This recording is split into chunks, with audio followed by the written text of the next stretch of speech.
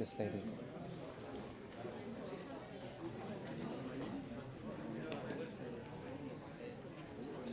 Okay, Bismillah ar-Rahman ar-Rahim, alhamdulillahi rabbil alameen, wa la aqibatu lil muttaqeen, wa la udwana illa ala dhalimeen, wa salawatullahi wa salamuhu ala ashraf al-anbiya'i wal mursaleen, Sayyidina Muhammad, wa ala alihi wa sahbihi ajma'in. Allahumma la sahla illa ma ja'altahu sahla, wa anta tajlu al-hazna idha shi'ta sahla.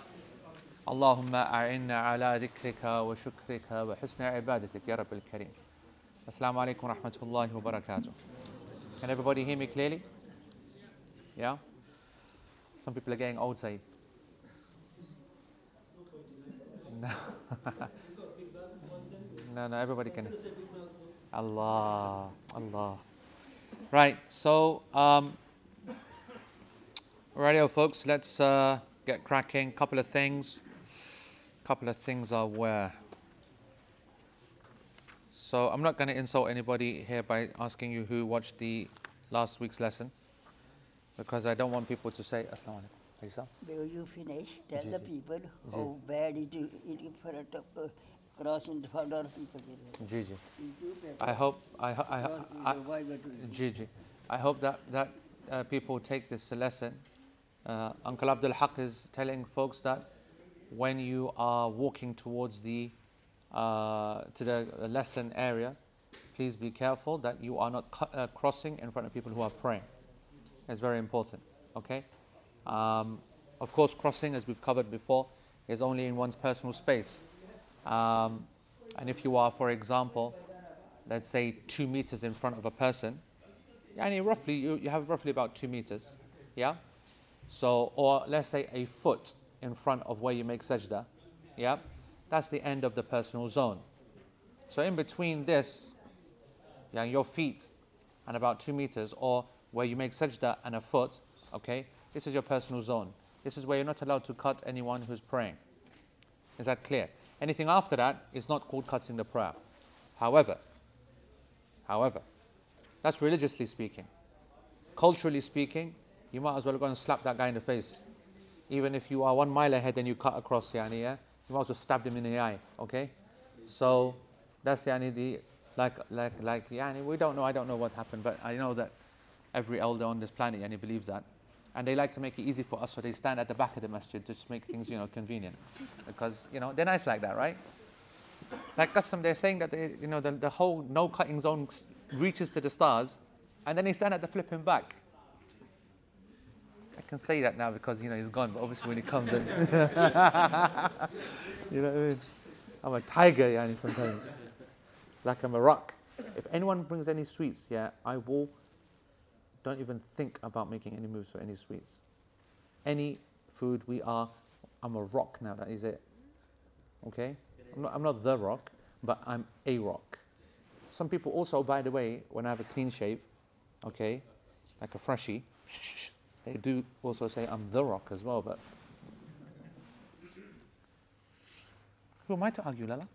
Anyway, so we were talking about doing someone's bestie, but I've forgotten. You lot, yes, right. So I know that none of you watched the lesson on the women's prayer last week. But just for fun, let's confirm anyway. All right? So how many packages did? Then tell me that. Okay, none of you lot. All right, well done. Oh, hello. Okay, one. Dr. Sam, you watched it, yeah? You sick guy. Okay, you sick guy. Irfan as well. It was. You heard that? He wanted to watch it through the podcast, yeah? Hamza, that is. Wanted to watch it through the podcast, the physical demonstration of the women's prayer. That's why, because you should attend the lesson live. That's the advantage of attending live. Because we don't attend live. Lala, you're talking about Toronto, you pack. I know. How's he going to attend live? You your part the other day, yesterday. His excuse, is that he just got the audio. This will be all packing, honestly, yeah. And I get the one who gets hated everywhere. Why are you picking on Shaz for? Shaz, what I noticed the other day? We was yesterday with Sheikh Ihlan. Sheikh Ihlan, by the way, should have been taking this lesson. Let me just make it clear. What's that, Faisal? You're right, yeah? Sheikh Ihlan was meant to be taking this lesson, but he found himself a nice convenient excuse. Something about airports and flights and this and that, whatever. Lame, of course. In any way, whilst we were having a chat, we came to a conclusion that Shazad has become Mr. Miserable. In the Mr. Men, is there Mr. Miserable? Mr. Misery? Mr. Sad? No, he's not Mr. Sad. He's not Mr. Sad. Grumpy. Mr. Grumpy. That is what you are. And you've got the right shaped head as well. Yeah. Mr. Grumpy. Gosh, I'm so grumpy. I used to be that person, you know. I'm not that person anymore. I'm not Mr. Happy yet. Back in our day, that was the acid face. Obviously, you know, everyone's like, nobody knows what that is these days. Millennials obviously have no idea what even acid is, which is a good thing. But that was definitely the logo for acid. Whilst we're talking about my days and old days, I've got to say that I saw a clip of a millennial trying to use one of those old phones. Yeah? It's easily the funniest thing I've seen this year. And when the presenter said to it was a girl, she goes, "Yeah, I know what that is." She goes, "What is it?" She goes, "It's the old dial tone phone." So I thought, "Oh, right, yeah, okay, here's what she does." So she goes, "Okay, here's a number, I want you to dial it." So she keeps the thing down, and she's put her finger in it, and she doesn't know which way to turn it. So she keeps going left and right. I think maybe she took half an hour to try and work out how to dial the number. And at no point did she lift the receiver. So she dials the number after half an hour, then she picks the receiver up. She goes, it's got a dialing tone. I said, you. Anyway, so last week we basically covered the lesson. Obviously we went into a lot of detail talking about the different kind of things. In summary, within 10 seconds, there is no difference between the male prayer and the female prayer. Okay, see how I save you time? Amazing. Honestly. So there's literally no difference, no evidence for that. And there was a number of questions, of course, that people asked, and you can go into last week's lesson and see the questions and the answers to that there as well. But in principle, I want you to understand that, some people might get confused, and by the fact that virtually every faqih is saying that you should, the women should have some kind of difference. They should introduce differences into their prayer, and they suggested these particular ones. This kind of closing one's body down, this not raising the hands, like this, not keeping the arms to the side, in ruku', not doing like this, but keeping it like that, in sajda being like a ball, etc., etc. And these ideas are coming from an overall principle of trying to protect modesty, okay? And the scholars, some people were saying, how is it possible for people to be actually, suggesting these kind of ideas and the hadith being so clear? Well, in actual fact, the hadith are not so clear. The hadith says, pray the same, but that establishes a baseline. Then, after the hadith have established a baseline, if you're starting to think about things, then you can put a logical argument forward that, well, you know what, men and women are different. Men and women cover differently. Men and women pray, have separate rules in the prayer, okay? So we covered that, for example, in the leading of the prayer we talked about. We spoke about how to correct an imam, etc. That's different. And the speaking out loud, that's different. And the line location, that's different. Best lines are the first ones for men, worst ones for women, etc. So there's clearly differences. So it's not, people are like, why did the four imams all agree? Actually, it's not a big leap of faith for them to put that idea forward. The hadith do not clearly prohibit a certain way of praying for women. Our position, which is the position of the people of hadith, is that this is the big issue, and if the Prophet ﷺ did want to have a difference, then he would have pointed that out. And in all the details that he did point out, he didn't point these facts out, and so therefore, there is not established. So, and the learning point is this, is that we will not make a big issue of this. We're not going up to our mothers and our grandmothers and our aunties and saying, you're all praying wrong, okay? Because this is from the ijtihadat of the ulama. It's our ijtihad as well. What they have come with makes sense, but what we have come with makes sense, and we have the safety of the evidence as well. And we believe that we are right with the possibility of them being wrong, etc., etc., and they also vice versa. So it's an interesting point, a famous one, and it's not without basis. And I think we should also mention that, yes, it's true, it is true, and we should take seriously when any of the four schools agree on a point, okay? It might have seemed that we have kind of like discarded that, but we're not discarding it. It's just that in this particular case, it can be argued that the evidence on the alternative, on the other side, is stronger. But yes, as a rule of thumb, in the absence of evidence, if the four imams, and ultimately they're only men, it's not like they are blessed in a legislative sense, They are blessed in that the Ummah has accepted them. We have accepted them, as opposed to Allah and His Messenger giving them a 100% certification, you must follow these 4 schools. So, they are actually just men with their own opinions. However, when they do agree on a point, we do take it seriously, right? And we use it certainly in personal practice. And remember the golden rule. As students of knowledge, remember the golden rule. You are all students of knowledge that are much more stricter and tougher upon yourselves, and you are easy and you are flexible with the general masses. And therefore, if you understand this principle properly in your own religion, that you do not do what the other people do, you do not apply the same standards to yourself like you do to others, right? That's just not fair, and Allah won't hold you accountable like that as well. And I think we spoke about this a couple of weeks ago. You'll be rewarded more, but you'll be punished more as well. And you have to accept that comes with the territory. But your iman also has a higher level, and you get a higher amount of benefits from that too. So, it's the rough with the smooth. And for yourself, at a personal practice level, if you saw the 4 imams say something and, in a specific matter, trying to indicate some advice in a certain thing, like to maybe, for example, indicate something is disliked, then at the personal level, you would consider that to be very, very serious, at the personal level. At the public level, maybe you're answering a fatwa or giving a response to someone, you wouldn't make it a legislative point to them because you're trying to be easy upon them. Those people who are serious in their religion, they would consider that to be something very serious. This particular issue is not about disliked or not liked. These 4 imams, they considered that this is the way a woman should pray, not about liked or disliked. This is what they felt, and this was their argument, and we put ours forward. And I want you to know that, by the way, don't just think that it was the 4 schools that agreed. Of course not. It's the 4 imams that had this position, with slight differences. Major imams in the madhahib themselves, of every madhab, have disagreed with this point. All right? So there's no consensus. Don't for a second think that this is an ijma' issue. No. We just stick to what we've been saying. Technically, the 4 imams and the 4 schools, they generally hold this position. Right. So that's the actual end. If you bring it down to the end, Shaz, the Arabic says of this particular section, وَالْمَرْأَةُ مِثْلُهُ لَكِنْ تَضُمُّ نَفْسَهَا وَتُسْدِلُ رِجْلَيْهَا فِي جَانِبِ يَمِينِهَا. Come down. So this is the last statement of the set of notes that says women pray the same way, except that they collect in their bodies towards themselves and they slide their feet underneath to the right when sitting. So what you've just had, this is the last lesson on the description of the prayer. We started that 1-2 years ago on the physical description of the prayers, from the preparation, starting Allahu Akbar and then going. By the way, if you haven't seen last week's lesson, the other thing I did was I read the entire section out. Actually, I just remembered. So I did the entire prayer, like the whole 1-2 years. We summed it up in about 7 or 8 minutes. Yeah. So if you want to go back and get a reminder of that, that's actually useful as well. We read the whole thing, and maybe I may even demonstrated it. Maybe I can't remember.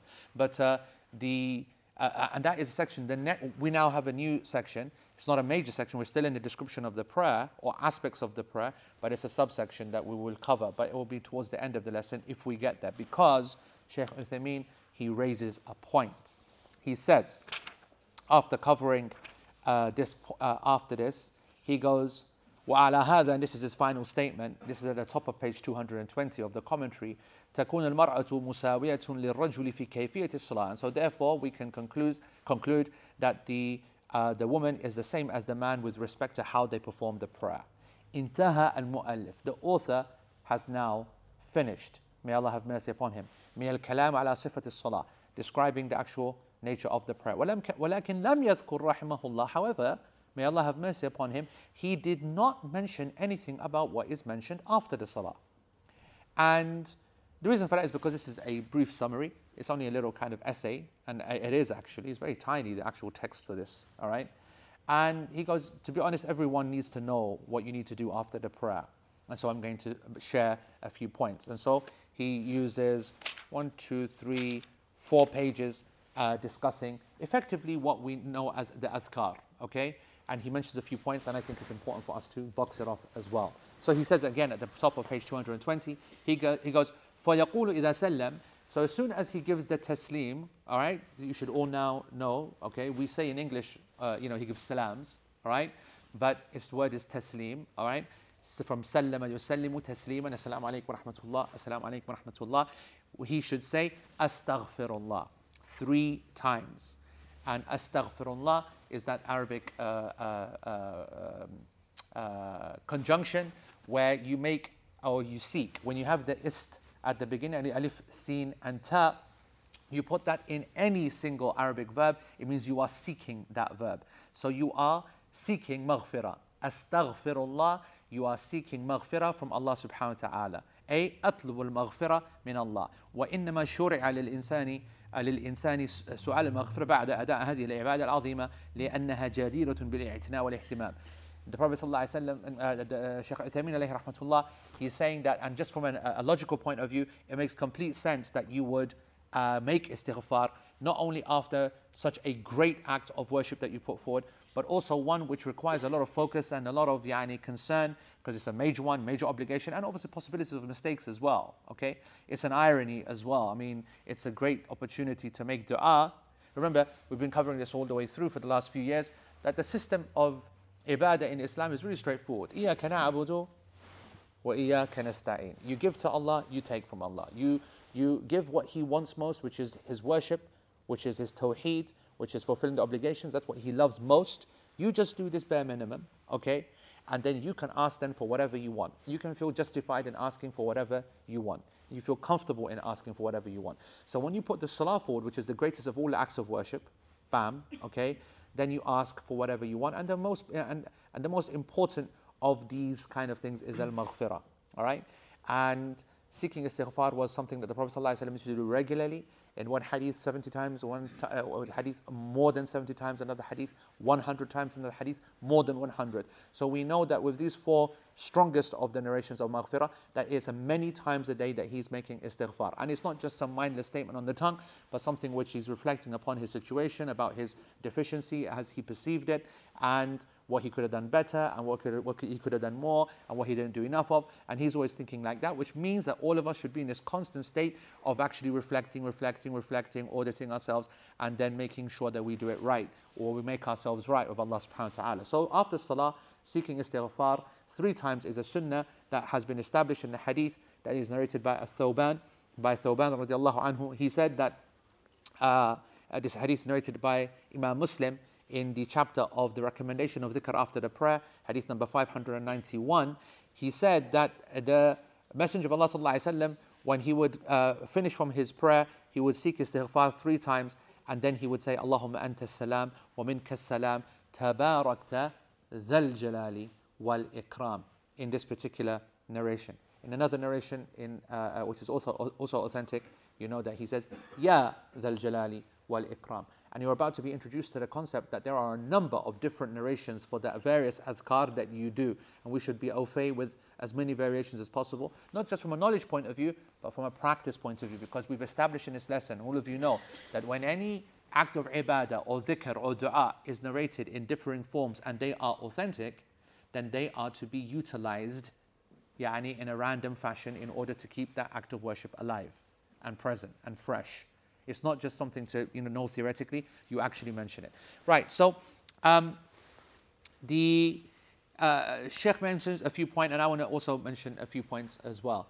The first is that, is there something that's meant to be done loud? You sometimes hear the Imam go, Astaghfirullah, Astaghfirullah. Sometimes you hear it. And Shaykh Uthaymeen is indicating that this is the first thing that is done. And the hadith in Muslim indicates that. Because the Prophet ﷺ said, إِذَا انصَرَفَ. إِذَا is a word when he, and it indicates like soon as, right? So as soon as he finished from the prayer, he then made istighfar. What is something that you see quite regularly done in mosques, or by imams, or by Muslims?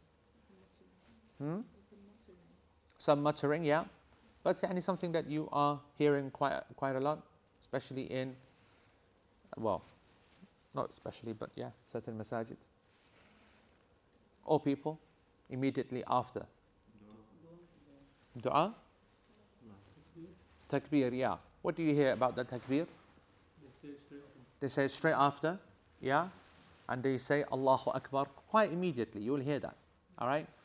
Now, I want to say that although this isn't the place to go into a deep dive, okay, because it is actually a deep issue and a difference of opinion. You could say that this is more practiced in contemporary times than it has been historically, You could also say that this is the kind of the safe position of the people of hadith in a light way, and certainly in a modern day fashion, it's the way of the people of contemporary kind of knowledge, Jamiat Ahli Hadith, for example, the Pakistani kind of group, and so on and so forth. They're very popular, or they find this position very popular. They're very comfortable with this position. However, more traditional scholars and those from the madhahib, they're not so hot on this position about making this takbir in this way. So for those who are growing up in those circles, this is a very prominent reality. The Imam will say, Assalamu alaikum wa rahmatullah, Assalamu alaikum wa rahmatullah, Allahu Akbar, Astaghfirullah, Astaghfirullah, Astaghfirullah. And you hear that. If you're in any one of their masajid, everybody will kind of saying, it's a real kind of echo, real kind of event.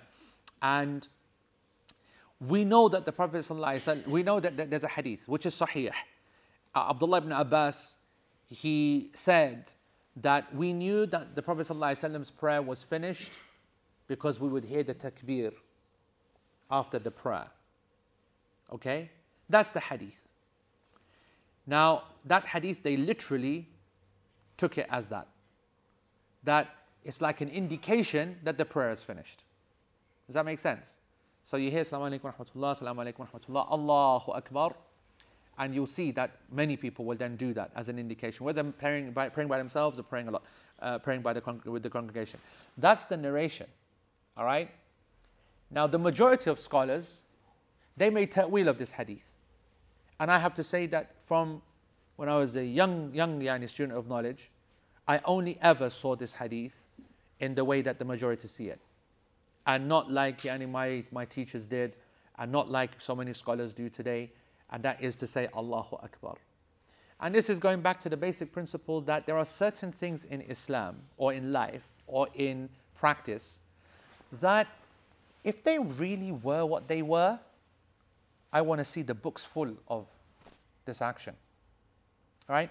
We spoke about this when we spoke about the movement of the finger. We said that, there is a number of interpretations to be done over the movement of the finger. All right? And we can start piecing ideas together because the Prophet ﷺ, his finger was moving. It said that we saw it raised at this time. We saw that he was holding it like this, etc., etc. All of these kind of differing opinions, they generally fall within a kind of an acceptable understanding of what the hadith might be suggesting. But when you start doing this behavior, okay, that needs a little bit more. I want more, not just one person saying that, right? This, by the way, is not like nonsensical, because if I say to you that the Prophet ﷺ said that your finger is harder upon the shaitan than being beaten with iron or steel, then why wouldn't you whack the life out of him, yeah? You would.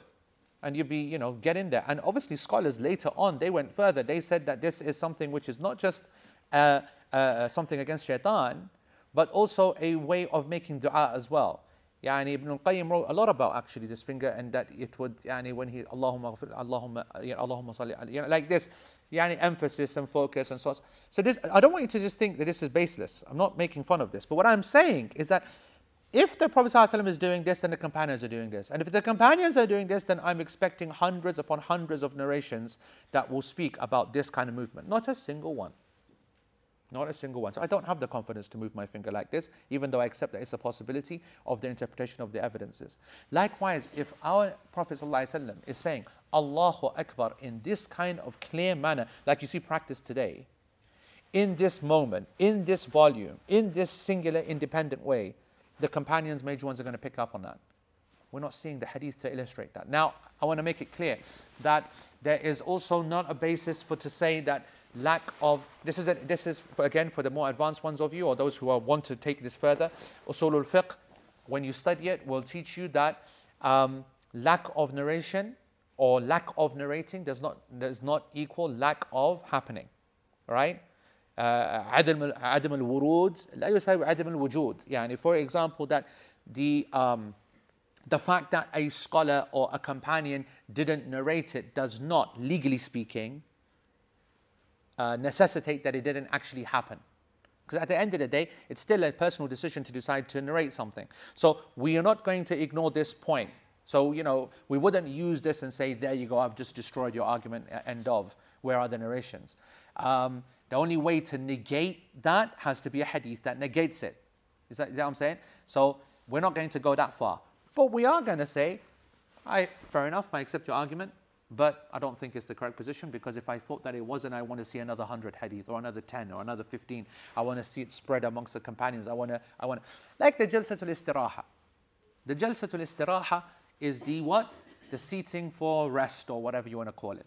This is the one that you, Jalsa means to sit, Istiraha means to, we just covered today, istighfar, yes? Istiraha means to seek what? Raha, yeah? You just break the word up. So istighfar, okay, the maghfirah of Allah subhanahu wa ta'ala, seeking it, istiraha, to seek the raha, to seek to relax, to calm, to chill, to kind of get some rest. And there was an argument that the Prophet ﷺ, when he did this and he was observed doing this, so there's no doubt that he did it at some point, that he was getting a rest before he gets up. Now, the scholars have differed over this. The vast majority do not legislate this in the prayer. I do not legislate it in the prayer. I don't practice it. But you see a small, hardcore group of people that stick to it, and they consider this to be an actual sunnah. And you'd think to yourself that if this was our argument is that if this was a sunnah, then we'd see it so much more narrated. We'd see the companions do it. We'd see the 4 imams on it, all over it. But we don't. However, it definitely happened. So we're like, okay, it's easy to explain it away as it happened once, or it's permissible, or or maybe he was tired that day, or maybe there was some pain, or whatever, whatnot. I don't know how you're going to explain away that Abdullah ibn Umar used to follow it and did it for another 30 years after the death of the Prophet ﷺ. He didn't consider it to be an injury. He considered it to be a sunnah, an act of worship. Okay? And this, of course, is the most difficult skill. I mean, we've been studying this now for 7, 8 years now. Okay? And the reason this class is going slow and we're covering the evidences is to make sure that as students of knowledge, we learn these difficulties so that we appreciate knowledge and that we are easy upon other people and their positions. Right? We understand their differences. We are going to make excuses for them before we condemn them, because we understand how difficult it is to come to the truth on something. It's the most difficult, or not the most, it's one of the most difficult things as a scholar to try to work out whether something is specific to the Prophet ﷺ, or whether something is happening randomly by the Prophet ﷺ, like not legislative, or something is legislative. Like another example is the muttering of the Prophet ﷺ. We know clearly that the companions said that we knew that he was reciting X, Y, Z because they overhear Maliki. So, here's the thing. Is this the Prophet ﷺ just in the flow? And when you're in the flow, everybody knows you automatically, depending upon emotions, you will emphasize some things. So was it just one of those? Was it the Prophet ﷺ picking up on some people's anxiety, X, Y, Z, whatever, whatnot, wants to let them know where he's got to kind of, I'm nearly there? Possible. Was the Prophet ﷺ establishing a sunnah? That it is from the sunnah to indicate in the prayer roughly what you're saying. I've got to put my hand up and show the lack of consistency here in that I believe that third position. And I've practiced that for donkey's years, and I still practice it. If I lead the prayer, in the silent prayers, or in any of the quiet ones, I do this. And that's because for my money, I cannot find a rational reason why the Prophet ﷺ would do this other than that it's an act of worship. You get my point? I could easily be refuted on that. But look at the point we're discussing. We're trying to determine whether one-off, very, very rarely narrated incidents are big sunnah acts. They're significant acts to follow. Does that all make sense? Yeah? So, having said all of that, then I hope that you get my point that therefore I do not, along with the majority of scholars, consider that a person either says Allahu Akbar, let alone is the first thing, let alone that it's said loud. What's our interpretation? The hadith of Abdullah bin Abbas, I believe, is in Bukhari. Okay? So there's no disputing its authenticity. The athar, I should say. And it being said straight after, and the word Allahu Akbar, and me not saying it straight after, and not saying Allahu Akbar, is us understanding Allahu Akbar. Any ideas? So the brother said, for the sake of everybody who didn't hear him, was this a sajda sahw? It's difficult to be that, because Abdullah ibn Abbas very clearly said we knew that the prayer had finished as a result of that. Meaning that he would come in, he was talking more in the context of that I've arrived late from being outside. I don't think that it's sajda sahw. Wallah alam, I mean, possible, but I doubt it. Any other ideas? How do you interpret this hadith?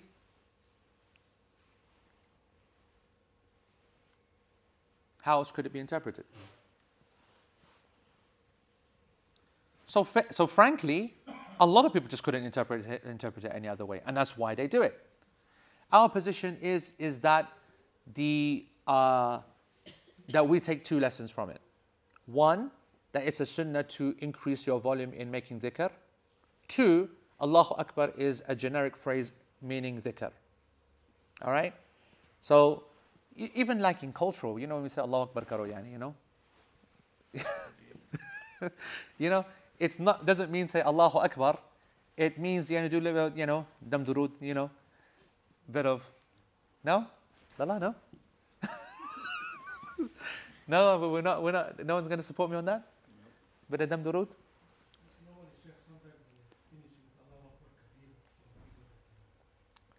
In the salah? You mean بعد الصلاة؟ يعني تقصد عند الصومال يعني؟ They say Allah Akbar Kabira.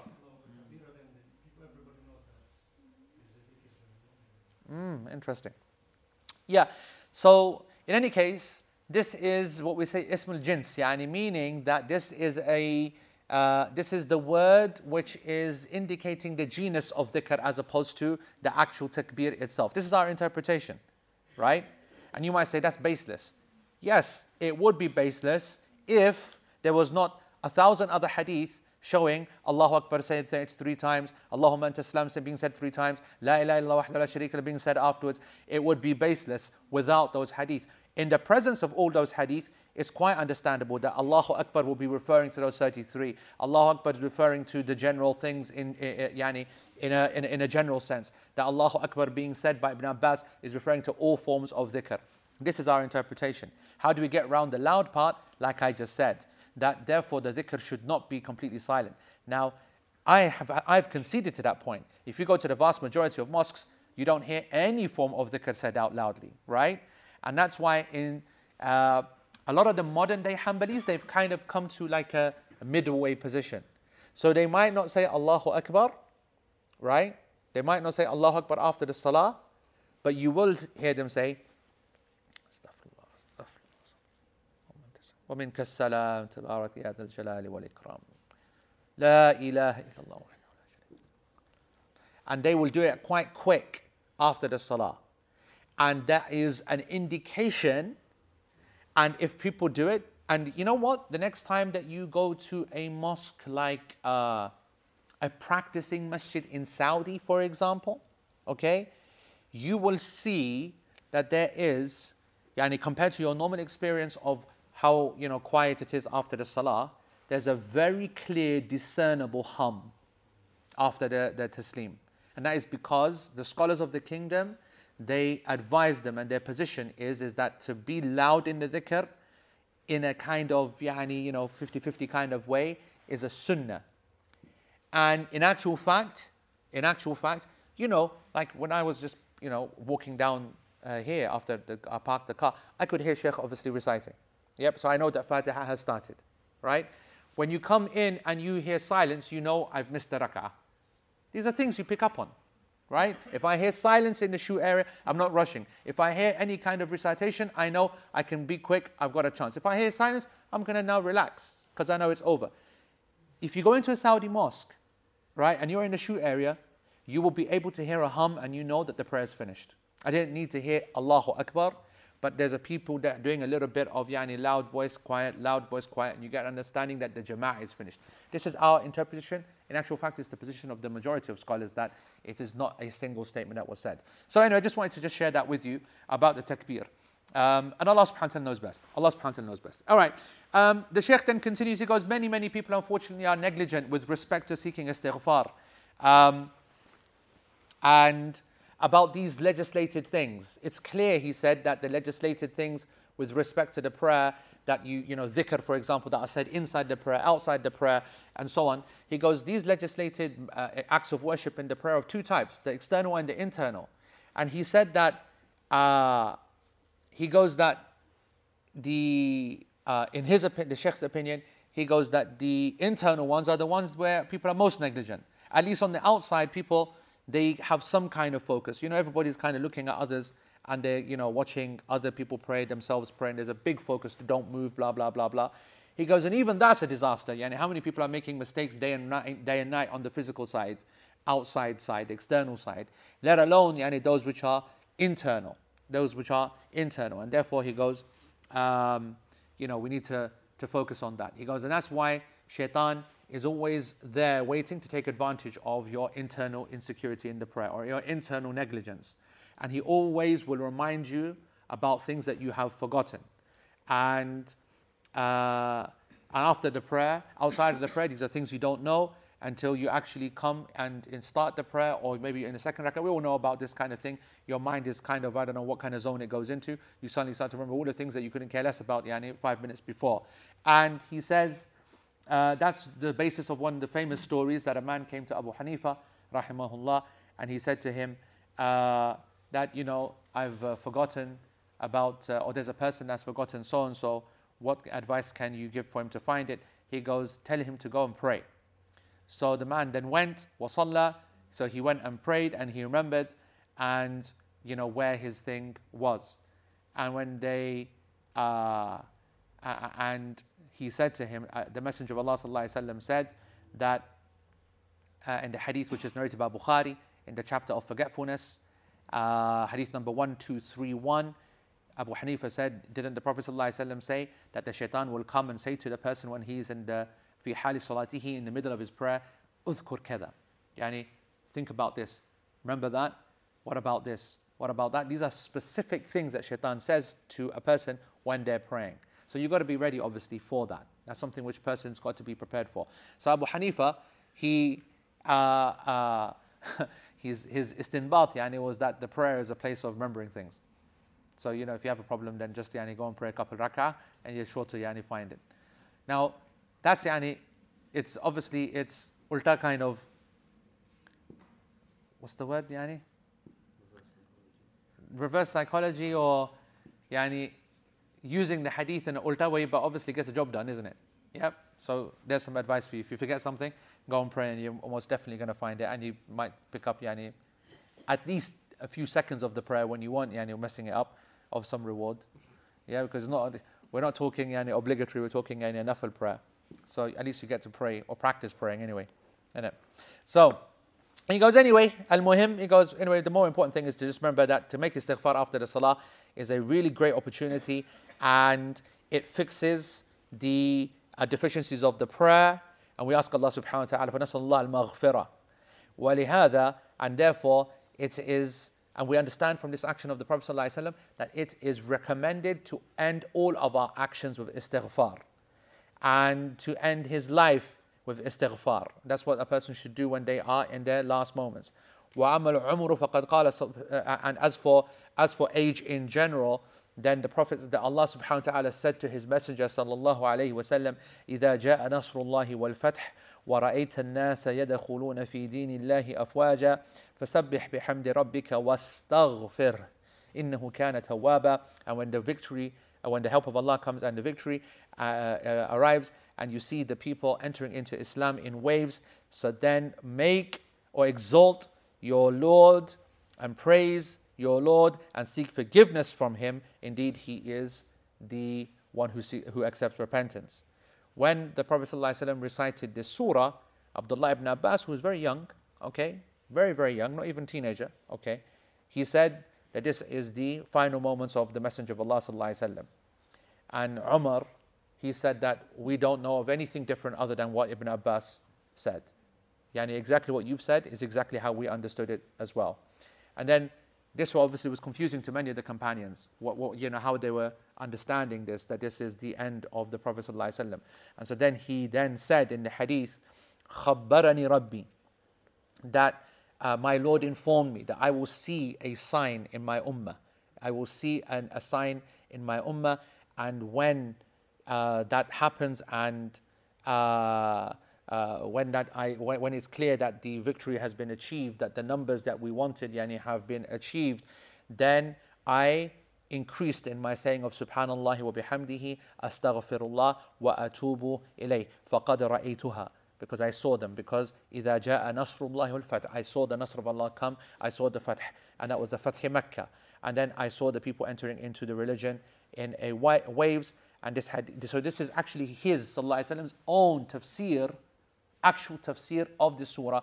This is in Sahih Muslim, in the chapter of the prayer, what one says in the ruku' and the sujood, hadith number 484. So when this happened, the Prophet Sallallahu Alaihi Wasallam not only started to increase Subhanallah wa bihamdih, Subhanallah al-Azim, and he used to make istighfar a lot as well. So just generally, the lesson is that istighfar comes at the end of good deeds. Istighfar comes towards the end of anything, especially towards the end of one's life. All right. Then after al-istighfar, one should say, Allahumma anta as-salam wa minka as-salam tabarakta ya dhal jalali wal ikram. And this hadith is narrated in Sahih Muslim 592. And this can be translated, it's difficult to translate this, to be honest.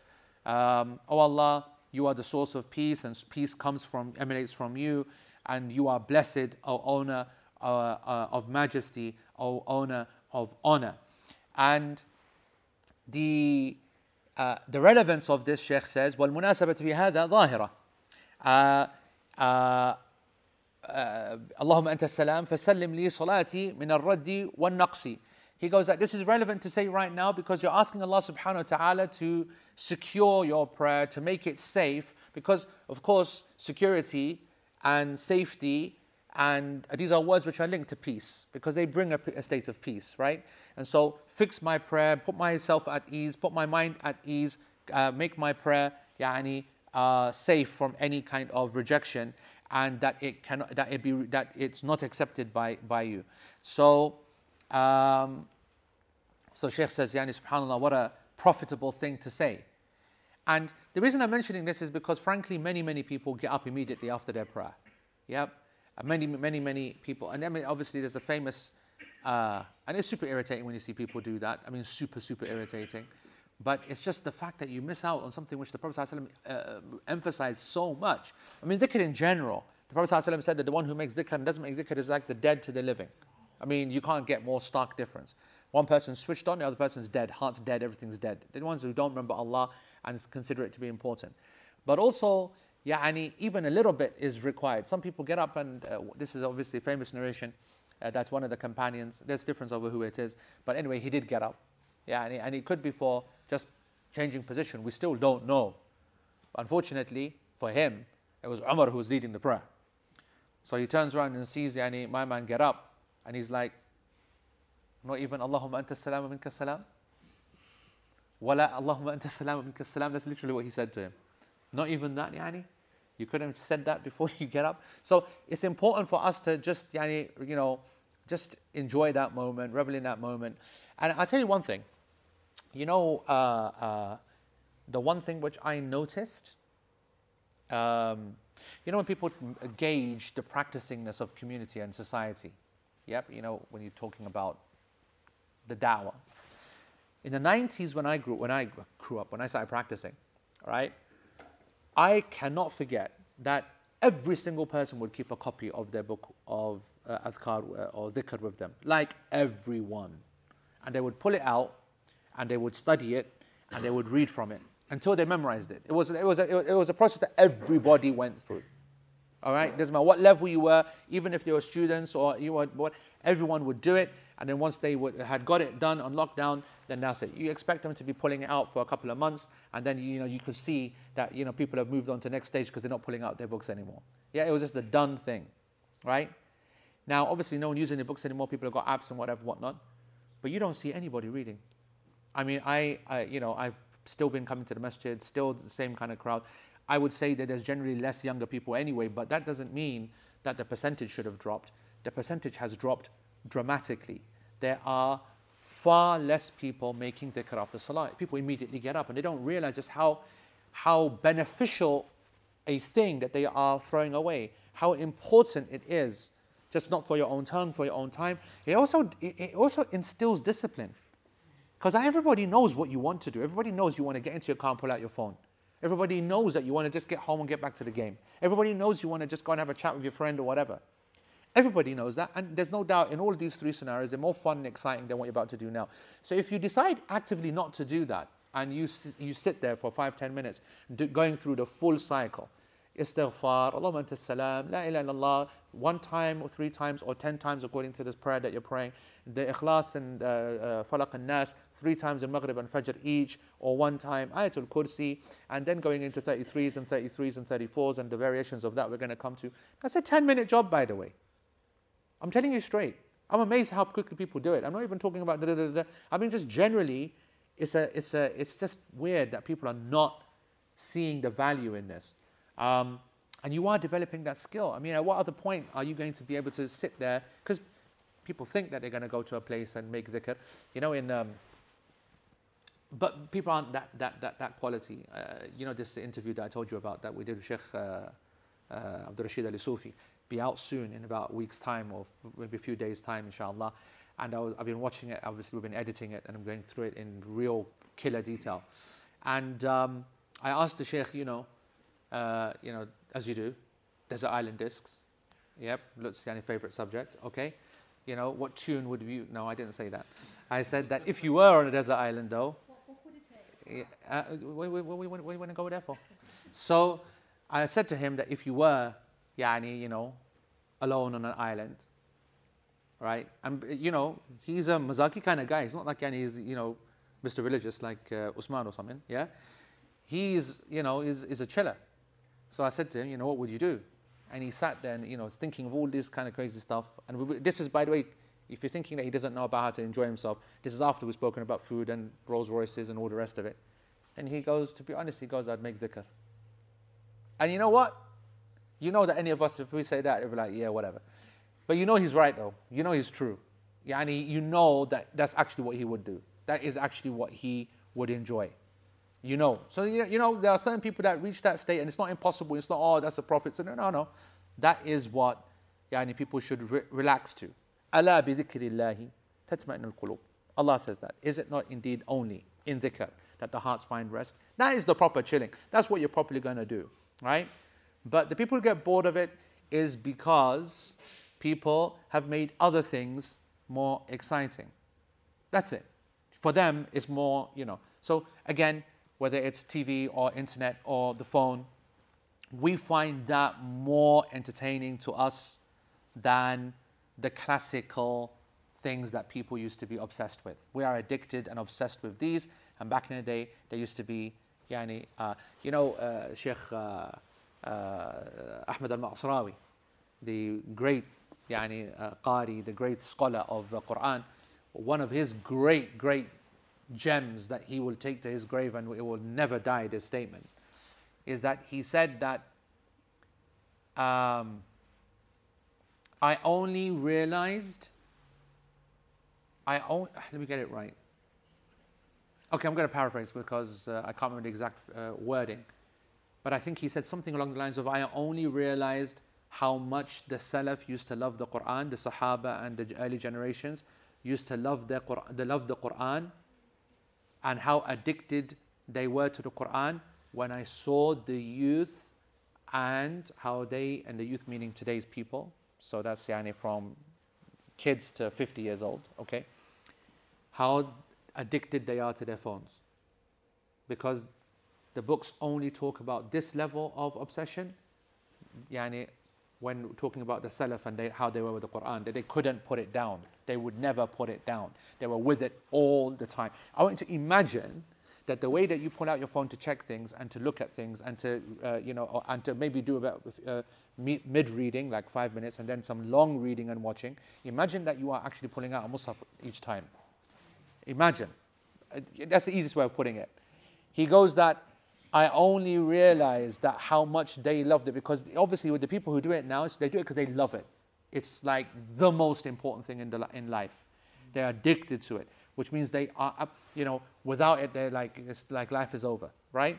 And so that would indicate, and so instead of criticizing, what I liked about it is that he didn't, what I liked about him, I wouldn't be this nice, but he doesn't criticize the youth. He's taking the lesson from that and saying, only after seeing their addiction did I realize that how addicted the Salaf were to the Quran. Now, I put this to Shaykh, by the way, in the interview as well. I said to him that, in fairness, I also came from a generation where I started memorizing and learning when, although, no, that's not right, but I had a mobile phone very early, whilst I was a teenager. But obviously at that time, it wasn't giving you anything other than text messages and stuff, right? So it wasn't whatever. It was far easier to do things and not have to worry about the phone. And in the presence of the phone, it's a million times more difficult. And Sheikh, he made it, he made it his point. He goes that there are people out there that are so disciplined when it comes to something that they want. He goes that if people want something truly, that they will do it whatever is in front of them, even the most addictive thing of all history, which is all this power that's in the hand of any human being, like unlimited power, the ability to know and research absolutely anything. So, it's about how focused you are. So, Sheikh says, come on man, sort it out. Then Sheikh says, after this, he says whatever is narrated from dhikr. And there's so much which is narrated from dhikr. Now, after this, he said, yeah? He said, astaghfirullah, yeah? He said, then say Allahumma anta salam, yeah? He's indicating an order. So he makes a clear point because he realizes that he's gone a bit too far. He goes, وَتَرْتِيب بَعْدَ الْإِسْتِغْفَارِ. He goes, by the way, as for this concept of order and the statement of Allahumma anta salam wa minka salam after istighfar. So he's making it clear that the first thing that is said is istighfar. He's comfortable with that. The hadith indicates that as well. But he goes, but as for the order of what comes afterwards, especially me saying Allahumma anta salam, then there's not a single hadith which indicates that. There is not a sunnah in the concept of dhikr. There is no sunnah when it comes to the order of dhikr. Only that astaghfirullah comes first. As for whether you want to say Ayatul Kursi first, whether you want to say Allahumma anta salam first, whether you want to do subhanallah 33 times first, then all of this is permissible because there is no hadith which indicates the order. Okay? And actually, Sheikh says something actually more accurate. Sorry, he says that I don't know of a sunnah in this. He didn't say there's no sunnah. He goes, I don't know of any sunnah with respect to the order, which is a humility statement and indicates that maybe there's something out there. I certainly don't. And if Sheikh doesn't, then I'm happy with that. All right?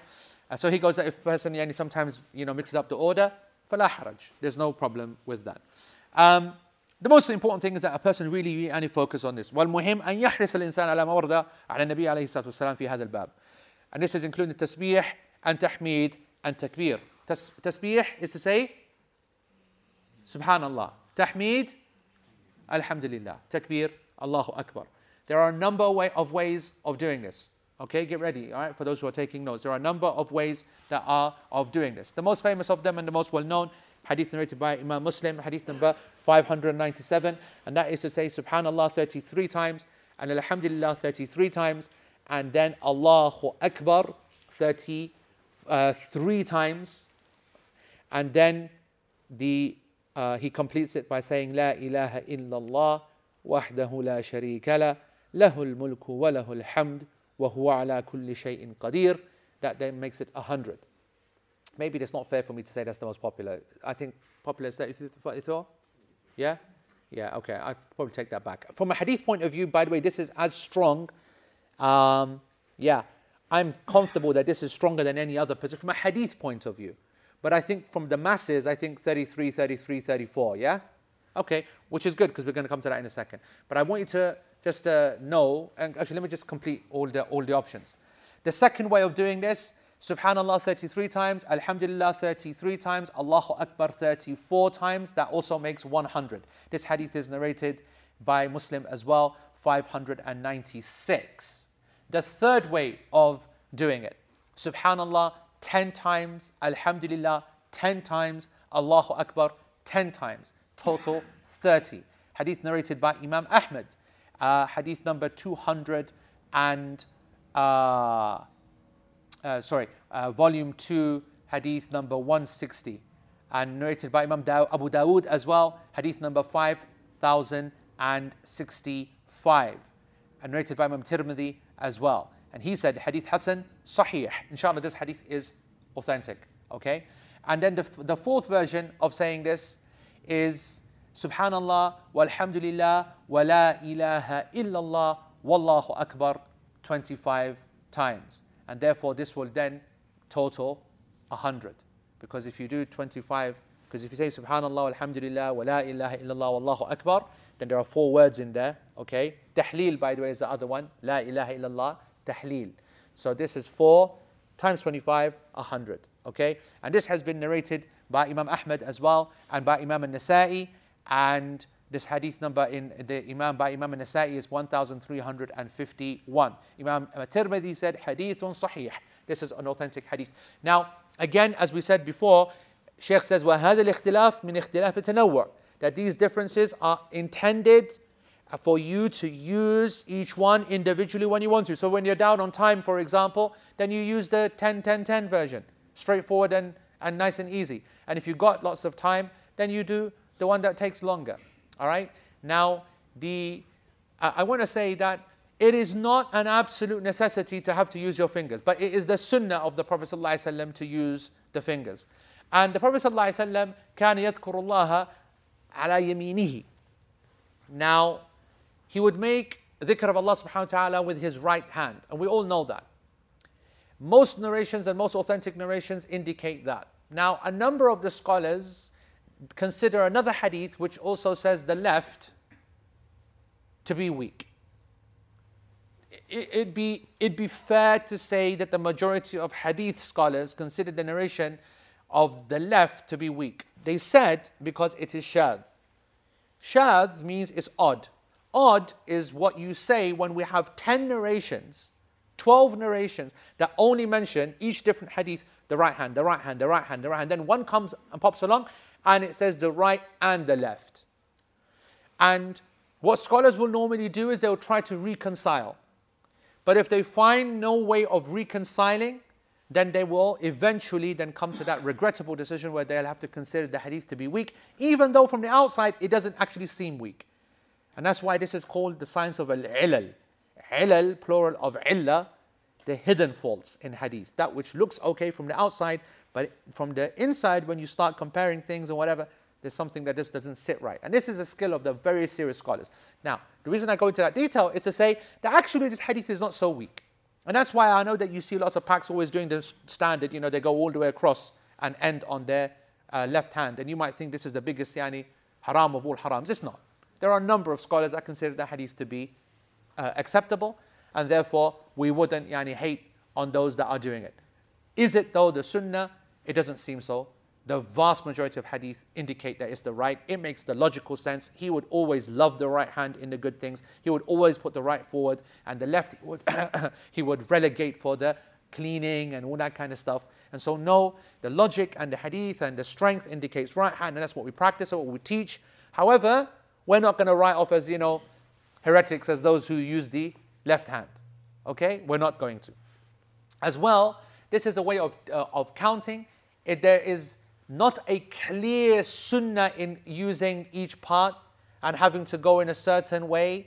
It's not, what I mean is it's not indisputable that there's only one way. All right? The hadith indicate using the finger joints, and so that's something which is okay. But for example, if a person started off and then they had to get up, or they were using a counter or something like that, there's some space for that. Especially if they keep forgetting or some kind of problem. There's some space for that. But there's no doubt it's better to rely on one's fingers, relying on one's own hands. And you know what? I also want to say something, that it is important, for the last 5 days I've been wanting to write something, okay, about technology. And I start the first word and something happens, and then I come back to it at 12 o'clock every night, either on my phone or on my desktop, and I just can't seem to write it, right? And I mean, it's not necessary to do this, but it does come back to my mind that, in an age of so much ease because of technology, we are in big danger of forgetting actually what Islam is built upon, which is the physical, which is the real, which is human interaction, which is presence, which is on-site learning. It's a big thing, all right? There's many aspects of it that we need to really reflect over, okay? And one of these, for example, is, remember Lala, we was in Mataf in the tawaf. And you know, people nowadays, when you go into like Turkish Airlines, they'll give you that little ring thing, right? I mean, back in the day, you used to put that big whole flipping golf ball, duck, duck, duck one, yeah? Now it's that, counter, tasbih counter I'm talking about. Now it's a little ring thing, which works. Now, there's not a single person on this planet who needs it more than myself. Because I have never, to this day, been able to work out what tawaf I'm on. Always. And I'm always going, and I'm always doing 8 or 9 or something like that because I'm just so scared. I always mess it up. And I'm always asking other people, how many have you done? How many have you done? I don't care. I'm doing all these calculations. He's doing half a step to my 1 step, so this, that, whatever. And so then I'm, gauging myself, where's he? It's a mess, and I need that. But I'm not going to go there because once I go down that line, Mr. Optometrist and Mr. Eye Specialist, just like you don't put glasses on when your vision is bad because it makes the eyes weak. I don't care. I'm going to believe that. I don't care how many doctors think that that's nonsense. I know it's not. It's not. It's true. Okay? Make your eyes work harder and don't let the glasses do the work for you. Build those muscles. And therefore, he's literally having a heart attack. He's literally having a heart attack. But anyway, because what? You don't think I want to put the glasses on? You don't think I want to see everything in HD and 4K? Yara qasam say, I'm telling you. I will put those glasses on, I'll enjoy those 5 minutes, and then for 2 days I can't see anything. I do not put those glasses on for weeks and weeks. I can see everything in SD, and I'm all right with that. And then I'm gone. 2 years and you'll be Finished. sat there with Glasses. glasses. Lala, I've got glasses. I don't mind doing the whole glasses thing. Vanity. Huh? Vanity. What, the glasses? I've been wearing glasses for 20 years, bro. I'm not vain. Well, not on Fridays, but I mean, But no problem with that. It's the fact that you just become so dependent upon them. Oh, come on, Lala. Don't be talking all evidences and things like that. You know what I mean? We're not interested in evidences, bro. Yeah? You heard that. Lala, you heard that. There's evidence for what I am saying. No evidence, he said. Huh? No, there is evidence. You fish. Go on, Lala, give us a summary. The brain compensates when your vision is blurred to ramp up the contrast enhancement on larger objects, not smaller. So you'll see larger objects better than you would otherwise, but your small detail you lose, low contrast you lose. I'm right, basically, is what you're saying. I mean, why do you have to go all this way? Basically, I'm right. When you put your glasses on, when you're not wearing them, then everything does look super sharp for about 2 hours, and then it goes back. Then it starts looking like normal. Allahu Akbar. Yes, bro. Yes, bro. That's not what you said. Roughly, I said that. I mean, you didn't say anything about this. Oh, you know what? Great, you said. Oh, yeah, whatevs. So anyway. By the way, that doesn't count for the number plate test. I'm going to start up in a court of law for you. No, you know what it is? Number plates, yeah? Yeah, never mind. Enough CCTV around. Don't need to worry about number plates and finding out who it is. Right. Anyway, what we're talking about? Technology, yes. Yeah, we've got to rely upon ourselves. Anyway, we've ruined the point. The point is actually a deeper point, that on a very serious one. Allah subhanahu wa ta'ala tells us in the Quran and in the Hadith that this body will bear witness for us and against us. In not some metaphorical way, like the phone is going to have a record or whatever. The angels are still not bringing up some kind of hard drive. They are writing with scrolls, with pens. There's a function to that. There is a function to the length of scrolls, of people seeing it. When you understand the Day of Judgment, you know that you've messed up. Why are we even needing judgment? Is there any doubt that Allah is fair? None of that is in doubt. It's there to show you just how much that He covered for you. It's there to show the other people just how just He was. So there's a real function to all of these archaic, old-fashioned ideas. The limbs telling us, for example, the touch is the walking the steps towards zina is a part of zina. The eye of the zina of the eye is the zina of the tongue. These are real things that we have to control. There has to be a connection between the body and ourselves. The Prophet ﷺ said that every single morning when a person awakes, the limbs tell the body, ittaqillah fina, fear Allah with respect to us. Because we are just majboor. You say we'll walk that way, you say don't wake up. We can't wake up. The arms and legs want to pray to Allah at Fajr time. You are the one who tells the arms and legs to stay where you are, or I can't get up, or X or Y. We are constantly under that fitna. Every day, the body wants to worship Allah, but the decision-making process controls everything. The limbs every day say that. The limbs are walking, and the Prophet ﷺ made it that every footstep is a hasana and a sayyi'ah removed, and so I think this is so important to make dhikr of your hands.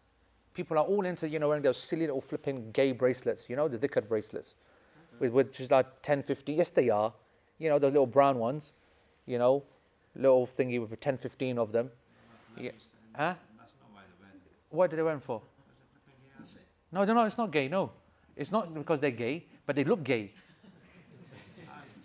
Whatever they look like, I don't like it. Why do people wear them? It's a fashion thing, yeah? No. You know what I'm talking about, yeah? Yeah, I know, but I'm saying Muslims now, those who in touch with themselves, they wear...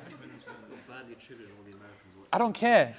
And it's the Americans who are big on that, but not just Americans, Sufis, all this kind of behavior, I see them making dhikr with it. And it's not like there's 33 on there anyway. It's like only like 10, 15 of them, and they come out and they just use it. Yeah. Anyway, I'm not interested in that behavior. That's what I'm saying. The point is that dhikr beads, it's fashionable to hold them in your hand, keep them in your pocket, whatever, whatnot. I don't care about fashion. I'm not interested in the argument for it being bid'ah or not. It's a complete farce. Those people who want to sit and debate whether it's a bid'ah or not. You know that person who wants to debate whether this is something from Islam. They are people who don't know anything about religion. People don't know anything about Christianity. People don't even know, they're kind of confused about what the Islamic status is. They don't recognize that the Christians themselves are the ones who created rosary beads, and they use it to all their Hail Marys, the amount of times that they do it. They literally have no idea. They think that we created this. Like this is like a way of helping the Muslim. You literally took what their ibadah was and made it your own.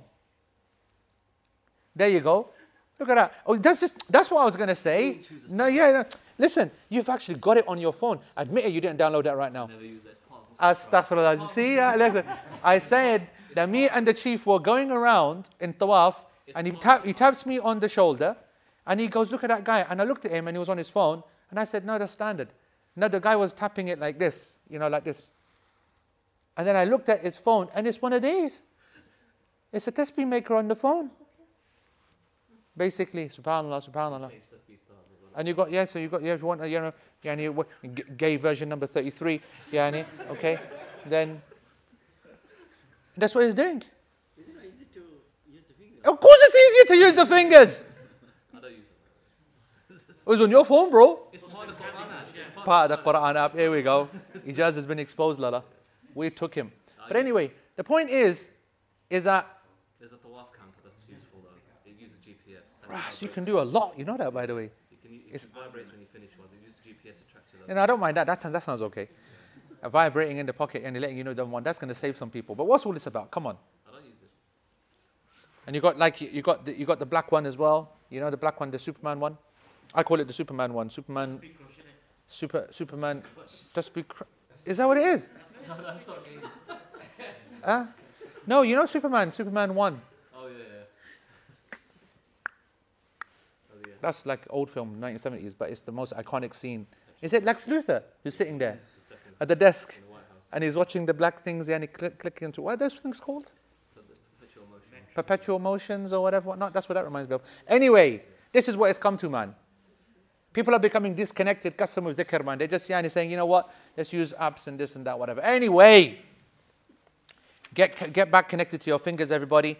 And to finish off this entire chapter then, the Shaykh then says, وَقَدْ مَرَّ عَلَيْنَا. So we've covered this a number of times that you must try to do this as much as possible.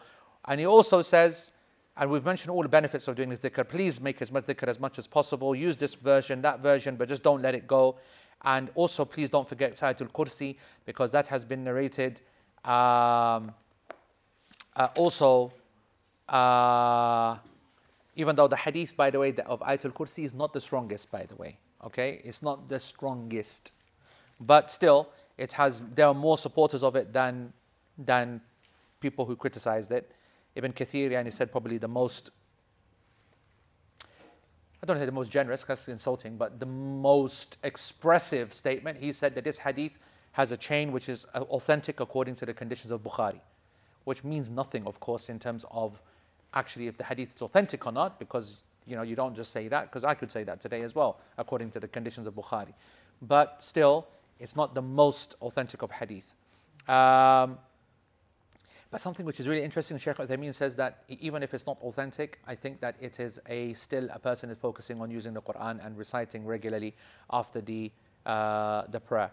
And he goes, and especially when shaitan is having a field day, and Ayatul Kursi we know is very authentically established to take shaitan and kick him out, yani repel him, and so therefore you'd use it anyway, and a person who has that connection with Ayatul Kursi will recite it regularly anyway. Yani he's basically trying to indicate that these general evidences are supporting the specific, yani not so strong hadith. So yeah, go for it full force. Then he also reminds us, قُلْ هُوَ اللَّهُ أَحَدٌ and قُلْ أَعُوذُ بِرَبِّ الْفَلَقِ and قُلْ أَعُوذُ بِرَبِّ النَّاسِ, one time each after every prayer, but after Salatul Fajr and Maghrib 3 times each. And he says that if you want to study this more, then of course you should go to the specific books, which in our time is Hisnul Muslim, the little black book, a little green book, yeah. But those who want to go deeper, then is Al-Adhkar, the book of remembrance by Imam An-Nawawi, which has been translated, is available in English, okay? So you should look at that. And Al-Wabil Al-Sayyib, which I think is translated by Ibn Al-Qayyim, right? Al-Wabil Al-Sayyib, or is it not? Yeah? What's it called? The Invocations of God is translation of Al-Wabil Al-Sayyib. Yeah, it is called the Invocation of God. Al-Wabil Al-Sayyib. Yep, that's by Ibn Al-Qayyim. And his Shaykh said that this is also a very beneficial book because he mentioned in it the fa'idah of dhikr. And in actual fact, he went and mentioned over 100 benefits of making dhikr. We ask Allah subhanahu wa ta'ala to reward them and accept it from us. Allahumma ameen. Right, so that's the chapter. Yallah, let's go to some questions and then let's call it a day. Go to the bottom, Lala. Right, any questions here in this class? Yes. Sorry, just to clarify. Oh God, forget that for 1 second, sorry. Anyone who was watching last week, I said we were speaking about the prayer of the women and I don't know how we got onto the subject, but of women. Was it Toronto? Or was it here? Oh right. And so I said that hadith of that women will never, a nation will not be successful when they choose their leader to be a woman, the nation. And I went into detail discussing the differences between the political sphere and the civil sphere. And I said that the narrator of the hadith was Abdullah ibn Amr al-As, and I showed some doubt. I think I did. And I was right to be doubtful because the hadith is narrated by Abu Bakr, Nufay' ibn Harith al-Thaqafi, radiallahu anhu. So I just got the name of the companions mixed up. The rest of the story is exactly as I said. But I just said Abdullah ibn Amr al-As. It's not Abdullah ibn Amr, it's Abu Bakr. Just for those people who are wanting to know. And correct it for the notes as well. Mesa, make sure in the last week's lesson you just take out Abdullah ibn Amr and replace it with Abu Bakr. And the same I said last week, it's in season 1 of Al-Adab al-Mufrad. We covered his story and what happened between him and Mughira ibn Shu'bah in a lot of detail. Maybe lesson 6 or something. Episode 16 for those who are, got that or whatever. Walaikum assalam, rahmatullah, everybody. Right, come on, Lala, quickly. Yeah, Mr. Grumpy, yes, that's right. Anyone? Mesa never heard anybody in there. Mesa, by the way, there's a reason for that. And that is because all of the masajid generally around Alberta, Edmonton, Calgary, and so on and so forth, they are not following like a Salafi fiqh or Jamiat Ahli Hadith don't even exist there. So you wouldn't. They are kind of very middle of the road, Ikhwan, kind of Shafi'i masajid. So you wouldn't get to hear it. That makes sense. It makes sense. Alaikum salam. Right. Hamza says, but sometimes we have very common action which has not been clearly narrated, like going into sujood in prayer.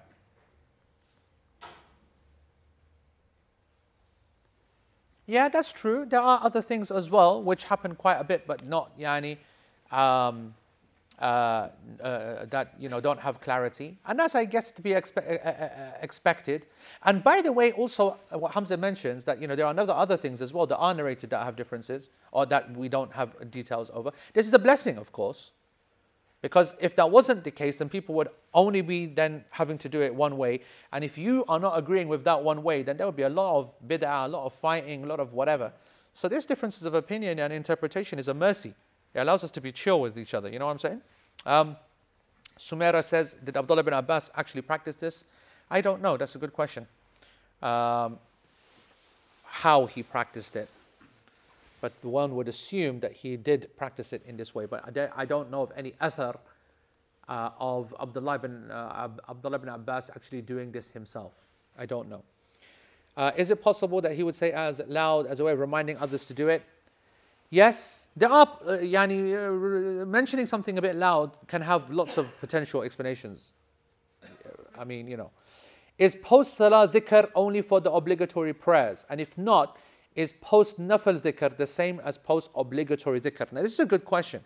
And the answer to this is that it has not been ever narrated from the Prophet ﷺ that he ever made dhikr after the nafil. Okay? It's only ever been narrated, as far as I know, that it has happened after the obligatory. And that is therefore something to be taken. Okay? And to be acted upon. Question about tuma'nina. What are the rulings related to it for salah? I can't remember off the top of my head it being mentioned. Yeah, that's coming. Tuma'nina is something which is going to be coming. But it's basically being relaxed in the prayer. Okay? Making sure that your breathing is relaxed, that you are sitting fixed in a, that you stay in each position and settle in each position. Breathe in and out in each position. That's tuma'nina. But we'll come to that in its right time. Yeah. So just to clarify, did Shaykh Ibn Uthaymeen, rahimahullah, did he say that after Allahumma anta salam, then the order of the dhikr? No. Shaykh Uthaymeen, alayhi rahmatullah, said that astaghfirullah is the only thing which is established in the sunnah as being immediate, and then everything after that is okay. What order you put it in, from everything which is narrated. However, we can put a few things together. We can say that Allahumma anta salam is up there. Okay? Very soon. Whether it goes before Ayatul Kursi and the Tasbih is a matter of dispute, but the matter is flexible. Yeah? But it's only astaghfirullah which is for definite after the prayer. Yeah? Could the narration saying that he sallallahu alaihi wasallam used both the right hand and the left hands mean that he was actually doing the dhikr on the right hand, then counting how many times you have done dhikr on your right hand? Like to do 33, you would need to do 5 times 6 plus 3. So on your left hand, you can count the 6 rounds on your left hand. I read it, it blew my mind, so don't go back. Okay. Yeah. Well, Solange says that she's done it and has used paper and she made a rip and then she whatever, so that's all cool. Oh, sugar for tawaf. Made a little rip until I got to 7. Where are you going to? That's okay for women, wearing everything, no problem. Us in our flipping ihram, dying as it is. We're going to put kaghaz, we're going to walk around with paper. Come on, Lala. Anyway. There is a big tafsir class locally to me, but I have online classes for Quran. Is there a big relegation of reward with online learning?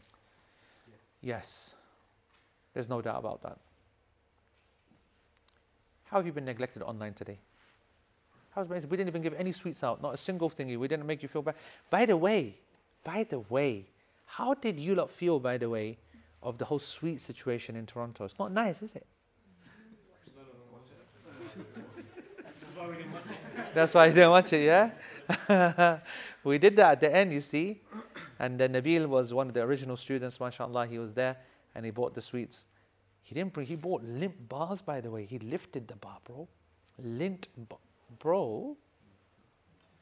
Listen, not everybody's starving themselves like you, bro. Can you see him? He's gone, he's disappeared, man. How much food have you been through this last time? How much food? Yeah, how much? Not enough, Lala. I'm telling you, it could have been a lot more. If I wasn't the rock that I am.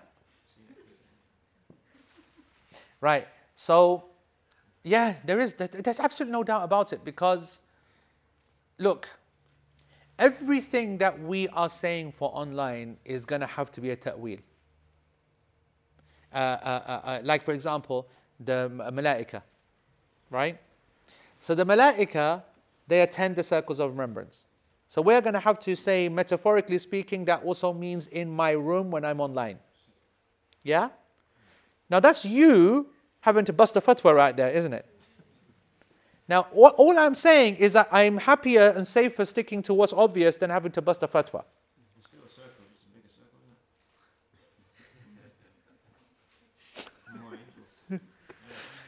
So, by the way, that mustache so suits you, bro. You look such a badmash, you know that.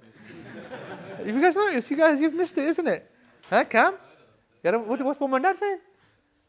They like it, yeah? Allah! Movember. He is doing it for Movember, yeah. He's like that, yeah. He's a Gora, proper Gora inside. Proper. He's just done it for November, that's it. Movember. But it suits him, not that little pencil Bakwas used to have. It looked like someone who drew it. Now it's taking donations. What are you collecting for? The AE fund, yes, bro. So, you're going to have to use the fatwa, aren't you? Let me say, there's no doubt that there's barakah. I mean, you instead of wasting time and you're in an online circle, of course, you're learning, there's reward, the angels are in the houses anyway. But I want you to imagine that a house that has other things going on. A lot of people, for example, who watch LP at home, they've got the football on the TV. That's a known fact. All right? Let me just, by the way, you've noticed, isn't it, this year, Abu Dhar has attended at least 80% of the lessons.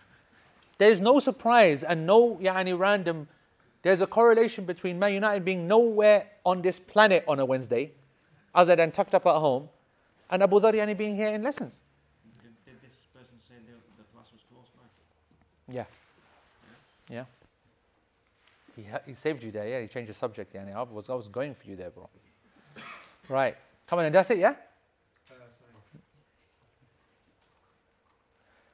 The Ikhlas and Falaq al-Nas is narrated as after every fard prayer. Now, the hadith indicates 1 time after every prayer and 3 times after the Maghrib and the Fajr prayer. Is it better to space out the tasbih one by one and slowly, or to do it as multiples and get 90 done in one shot? You know what? That's the second person who's come with this whole 6 per finger thing. I don't know how are you doing 6 per on a finger. What am I missing here, Lala? What does that mean?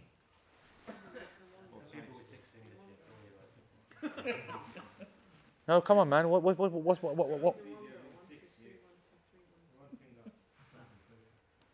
yeah, they whack it twice. How do you get 90 done in one shot? Huh? 30. Twice in one go. Subhanallah, subhanallah, subhanallah, subhanallah, subhanallah, subhanallah. That's 6. All right, that's 30. Turn your hand over.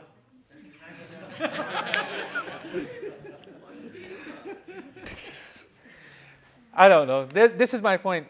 There is no hadith which indicates the manner on the hand, so it's all open. It's all flexible. Yeah. Yes, Jade, that's normally okay, but too late to ask that question now, bro. And you have 3 seconds in each. Yeah, okay. Thank you for that, Mariam. Jazakumullah khair. 3 seconds in each finger. Right. So I think we're done. Listen, last testament. Everybody online and those who are on site here as well. Very important, especially for LP. I'll be sending out an email soon as well. Cheadle Masjid has been the home of logical progression, and there has to come a time where we've got to fix it. And if for no other reason, is to reduce my blood pressure when you lot start talking, and as soon as the salah finishes. Because if you knew what kittens these uncles are having when you lot, right, just start going at it, it is so loud, it's untrue. It is untrue. Now, on one hand, it's murder. On the other hand, it's the greatest recruiting, fundraising tool for the uncles humanly possible. Put your money where your mouth is and build a new masjid. They won't even be here in the same place. They'll be right above, and then they'll empty out into the room where the circle is. You won't be hearing anyone, seeing anyone. You won't have anyone to complain about carpet, sweets left on the carpet, blah, blah, blah, blah. So, if just for that reason. But everybody online as well, if you can push the Manchester event on the 15th of November and then the London one on the 16th of November. It's about an hour long. And of course, everybody here to attend and telling your family. And most importantly, finding some rich folks. Don't be going around poor folks and telling them, there's an event. Okay? We're not interested in no Pendus or tramps. We want all the big boys. Okay? Call your professional circles. Call the people who got Pesa. call the people who have whatever, and just say to them, listen. Huh? I'm not going to do the bestie version. Yeah. But they've got to give some money in it. It's like, oh, sugar. Right. Okay. Anyway. خلاص. جزاكم الله خير. سبحانك اللهم وبحمدك. أشهد أن لا إله إلا أنت وأستغفرك اللهم وأتوب إليك. والسلام عليكم ورحمة الله.